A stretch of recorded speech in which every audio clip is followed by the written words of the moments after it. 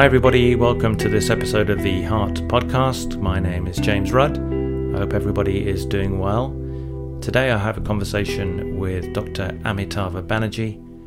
Ami is an Associate Professor in Clinical Data Science at University College London and also a cardiologist at University College London and Barts Hospital in London. And we discuss a couple of his recent publications all about the excess mortality secondary to the COVID pandemic and how this can be estimated. We also discuss the difference between the direct effect of the disease and the indirect effects secondary to disruption of healthcare services.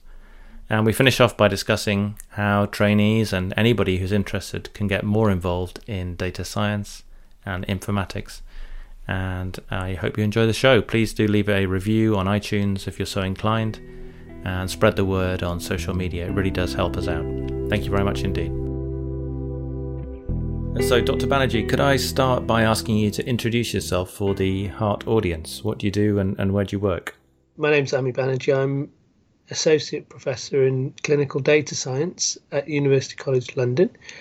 I am also an honorary consultant cardiologist at Barts and University College London NHS trusts. So I spend 30% of my time clinically as a heart failure and general cardiology consultant, and I spend 70% of my time academically between research and teaching, and I'm particularly interested in large-scale electronic health records, research, digital health, and global cardiovascular disease research. And just for the record, I'm going to state we don't normally do this, but it's June the 15th, 2020. So in the UK, we are in the beginning phases, I guess, of easing the lockdown in the middle of the COVID-19 pandemic. And you've just published, along with an esteemed list of co-authors, a paper that's just appeared in The Lancet a couple of weeks ago, which is called Estimating Excess One-Year Mortality Associated with the COVID-19 Pandemic According to Underlying Conditions and Age, a population-based cohort study. Ami, can you tell me a little bit about what motivated the study and what you were trying to achieve in that paper? Yes, thanks, James. This came from a patient that I saw in the week before lockdown. I can remember the date. So 16th of March, there was an announcement of a list of conditions that put you at high risk of mortality from COVID, which included cardiovascular disease and particularly mentioned heart failure. And the following day, on the 17th, I saw a gentleman in clinic who commented that I'd always told him he was fitter than I was, and yet he, which is no great accolade, but he wondered why was he now being told to be paying particular attention to social distancing? Why was he particularly at risk? So I went home, and like probably many in the country, I was concerned myself as a member of the public, as a dad, as a husband, as to why other countries were going into lockdown and we weren't. And so I thought maybe we have some data that could help this man's question about his personal risk, and we could try to use the fact that already we knew then that most of the deaths that were happening from COVID were in high-risk conditions or in people who are over the age of 70. So, my lockdown started for 3-4 days, and I had a couple of Teams calls with colleagues at the Institute of Health Informatics, and in particular Harry Hemingway, Laura Passier, and Spiros Danaxis, and within 48 hours we'd got another 8-9 colleagues involved from various disciplines, and by Sunday we were in a position to submit something to the Chief Medical Officer, where we thought that if we didn't check the infection rate, we could end up in a situation with tens of thousands of excess deaths. So this was the first study, we think, looking at excess deaths above and beyond what you'd expect from people's baseline comorbidities and previous data. And yeah, the rest. The following day, we went into lockdown, and then this paper was released on preprint on the 22nd of March, but was published in the Lancet on the 12th of May, and had a different relevance then, I think, because, as you say, we just started easing lockdown, or the Prime Minister had made the announcement. And again, the people who we know make up in any series 95+ % of the deaths from COVID worldwide have the least guidance about easing lockdown. And so again, there was interest in how we should be thinking about measuring risk before and after the COVID pandemic. And we also released a calculator, a prototype really, but it's had wide interest because there's an appetite for that kind of personalized information to help inform our decisions. And can you talk about the direct and indirect effects of the virus for those who are not as familiar as you are with the science? What do you mean by the indirect effects of the infection? Yeah. So the direct effects are due to the infection with the virus itself. So that's what people are measuring when they talk about the case fatality rate, or the infection fatality rate that's widely reported in the media. So it's people who've had COVID infection. The indirect effect is due to changes in the health system or changes in behaviour, which can be at individual, population or health system level. And that tells you about the scale of this pandemic. It really is a system level insult that you don't see with other infectious diseases. Clearly, there's not a country that's not been affected, but indirect effects might be reduction in health services for particular diseases, for example, or it might be that I'm not turning up to the A&E department with my chest pain because I'm worried about infection. Okay, so those are the things you were seeking to do, Ami. And how did you go about trying to estimate this excess number of deaths under different COVID infection scenarios? What did you actually set out to do? Sorry, what do you actually do to get the answer to that question? We have electronic health records in the form of CPRD, Clinical Practice Research Data Link, which we had from initially an existing ethical approval, and then we got an accelerated ethical approval to do the work. But in the Lancet paper, we looked at records from 3.8 million people, and we looked at age-specific, sex-specific, and comorbidity-specific risk of dying in the next year from those health records. So that's your baseline. And then we took assumptions about the infection rate in the population. And now we have seroprevalence studies, but we didn't at that time. But people were estimating that we were at round about the 10% infection rate, somewhere between 1 and 10% even then. And so we made assumptions of 1 less than 1% infection rate of the population, 10, 40, 80. 80 seems implausible, but if the infection is allowed to go unchecked in a so-called herd immunity scenario, then that's what would happen. And then we also made assumptions about the relative impact of the pandemic, meaning how much more than baseline mortality risk does the pandemic affect mortality. So winter excess deaths is a relative risk of 1.2, 20% more than baseline.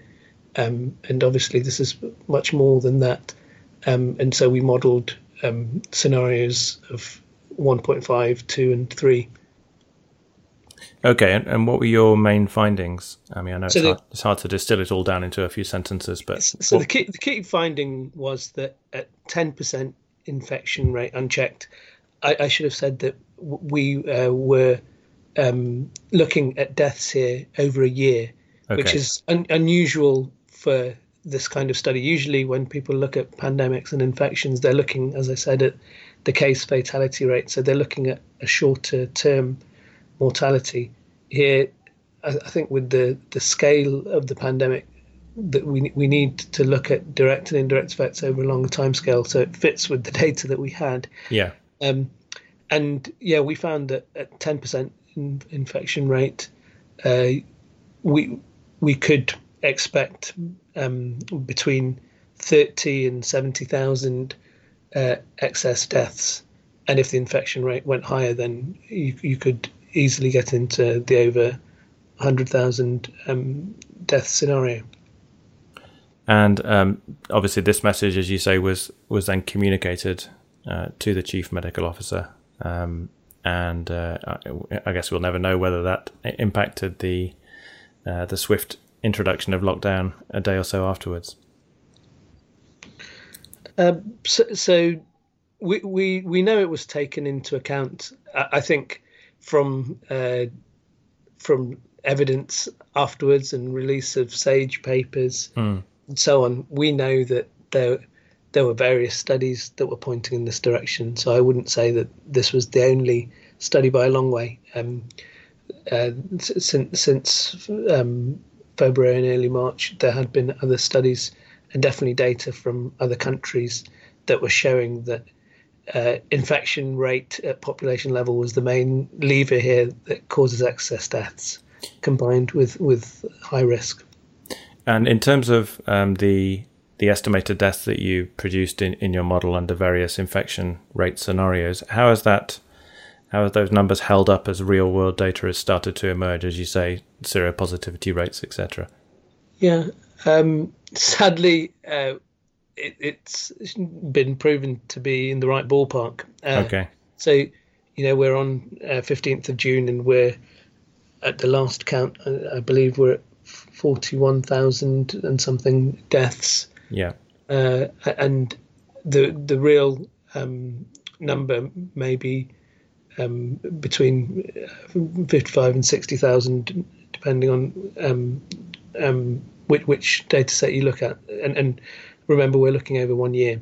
So we can look at that absolute number of deaths. We can look at the Office of National Statistics, which has been doing heroic work every week, publishing data both about deaths from COVID and non-COVID, breaking down by ethnicity, socioeconomic status, and so on. And that's in the public domain. So from there, you can calculate the relative risk of, say, for example, direct versus indirect effects.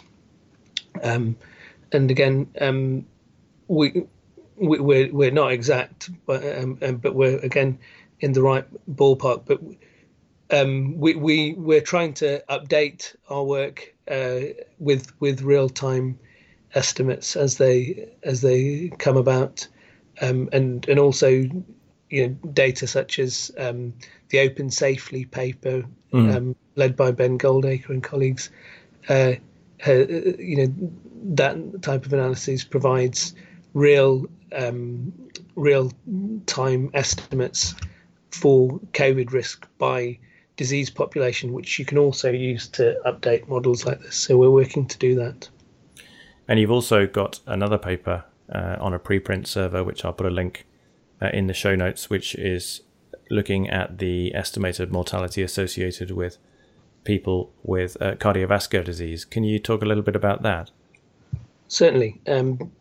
So this paper came from two directions. One is that obviously I'm a cardiologist, but the bigger reason is that we've been seeing both in our own practice, but talking to colleagues in different countries, a drop, if not a total standstill to cardiology services. So with a wide group of colleagues, we managed to get data from China, Italy, and England from hospitals in all these settings, and across the period of the pandemic, we could look at a number of diseases. So we looked at heart failure, atrial fibrillation, myocardial infarction, and stroke, and looked at metrics of referrals, metrics of diagnosis, and metrics of treatment, and showed that the rates of all of these and all the diseases in all settings dropped significantly during the pandemic, sometimes to 100% below normal activity. And it's a deep-seated, long-standing effect of 2 or 3 months. In China, even after the lockdown was stopped, there was still not fully normal cardiovascular disease services activity. So we would expect the indirect effect of that to be, not immediate. It would be, months or a year later, potentially. It's not just the acute services. And we also looked at the direct effects using the model that we just described in the Lancet paper to look in more detail at the different subtypes of disease in cardiovascular disease. So 16 different subtypes. Are you able to give some headline results of the preprint paper in terms of different cardiovascular diseases and different excess mortality? Yeah. So we looked at 10% infection rate, and we estimated that the direct impact, so people getting COVID infection who happen to have cardiovascular disease, that could be in the 30 to 60,000 excess deaths ballpark. And the indirect effect, so that is due to reduction in services for cardiovascular disease patients, that could be more than that. That could be in the 50 to 100,000 excess deaths range. And so I think the point is that both effects are important. The only way that we can manage COVID is to keep the infection rate down at the moment, regardless of what else is happening in policy. If you look at countries in the world which have had less deaths, they've done the two things in terms of earlier lockdown and testing and tracing, and that has led to less deaths across the board, including in individuals with cardiovascular disease. So that's the first lesson, which is unsurprising, and the second one is that if you have underlying cardiovascular disease, then that is a risk factor for COVID, but also it needs to be treated in its own right, because we know from studies like the Global Burden of Disease study that this is the largest cause of morbidity and mortality worldwide. So access to drugs, access to acute and chronic services for cardiovascular disease need to be somehow emphasized throughout the pandemic. Yeah, I was astonished reading that the preprint, and obviously it's unpeer reviewed as yet, but nevertheless, seeing that the indirect effect may be twice as severe as the direct effects on mortality is astonishing and is scary for sure. And I think, as you say, we were talking before that services are starting to get back to some semblance of normality in the UK, but to full normality, I just don't know when that's going to be happening. Ami, can I just before we finish off, you are obviously a pioneer in this type of work, data science work as a cardiologist, and I guess a fairly rare breed, although you did mention some esteemed colleagues who are in the same field as you. How did you get into it yourself, and would you have any suggestions for trainees people at the beginning of their careers who are interested in data science about how they might get training in this particular area of cardiology? So I definitely don't consider myself a pioneer, but I think that I've actually originally trained in epidemiology, and that's very much related to data science, which you mentioned, and informatics. There's nuanced meanings of all of these, but in essence, they're all interested in looking at patterns in data related to health and healthcare. And so in the UK in particular, but in every country in the current context, there's data that is covering routine healthcare.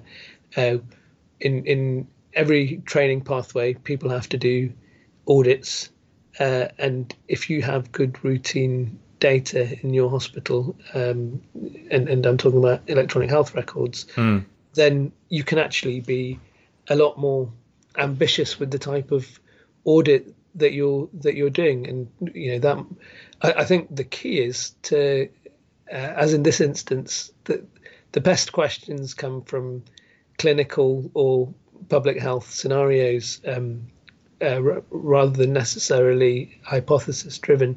If you're a clinician scientist, and that's how we ended up with this body of work. And I would encourage people to ask those questions, use the data that's there. And in the UK, we've got the potential for linked data. So whether it's hospital and primary care, whether it's from our rich national registries, such as the National Heart Failure Registry or MINAP, which is about myocardial infarction and stenting. And also, I mentioned the Office of National Statistics. So just to give you an idea, the excess mortality risk that's being seen in relation to ethnicity in the context of COVID, there's all kinds of data that is being freed up from linkage to the census. So linkage of census data to mortality data to data from ITU, intensive care audit data, which could tell you, for example, about whether overcrowding is a factor in this, which we're never going to have a big enough prospective cohort to tell you about that. So I think clinical questions and using the routine data that's there would be my advice. And then other websites or places you can go to learn how to manipulate that data, deal with the data, process the data. What do you suggest there? I think that in the era of YouTube and in the era of lockdown, the standard and the breadth of resources that are available is enormous. So some of that is via the cardiovascular disease journals. If you take the common data analysis packages, most commonly the one I use is R. There are free online courses to do that, and there are websites such as Coursera where you can find more tailored offerings to what you want to learn. So what I'm saying is you don't necessarily have to do what I did and do a master's in public health and epidemiology to get started. And actually, I would argue that in order to get things done, you just have to get your hands dirty with data. Yeah, I mean, certainly that's what I've done. I've done a course at Coursera, and also our university. I think many universities around the world also seem to offer data science and R and Python courses for absolute beginners like me, and I found it really fascinating to do. And I'm really grateful to you, Ami, for coming on and telling us all about your work. Thank you, James.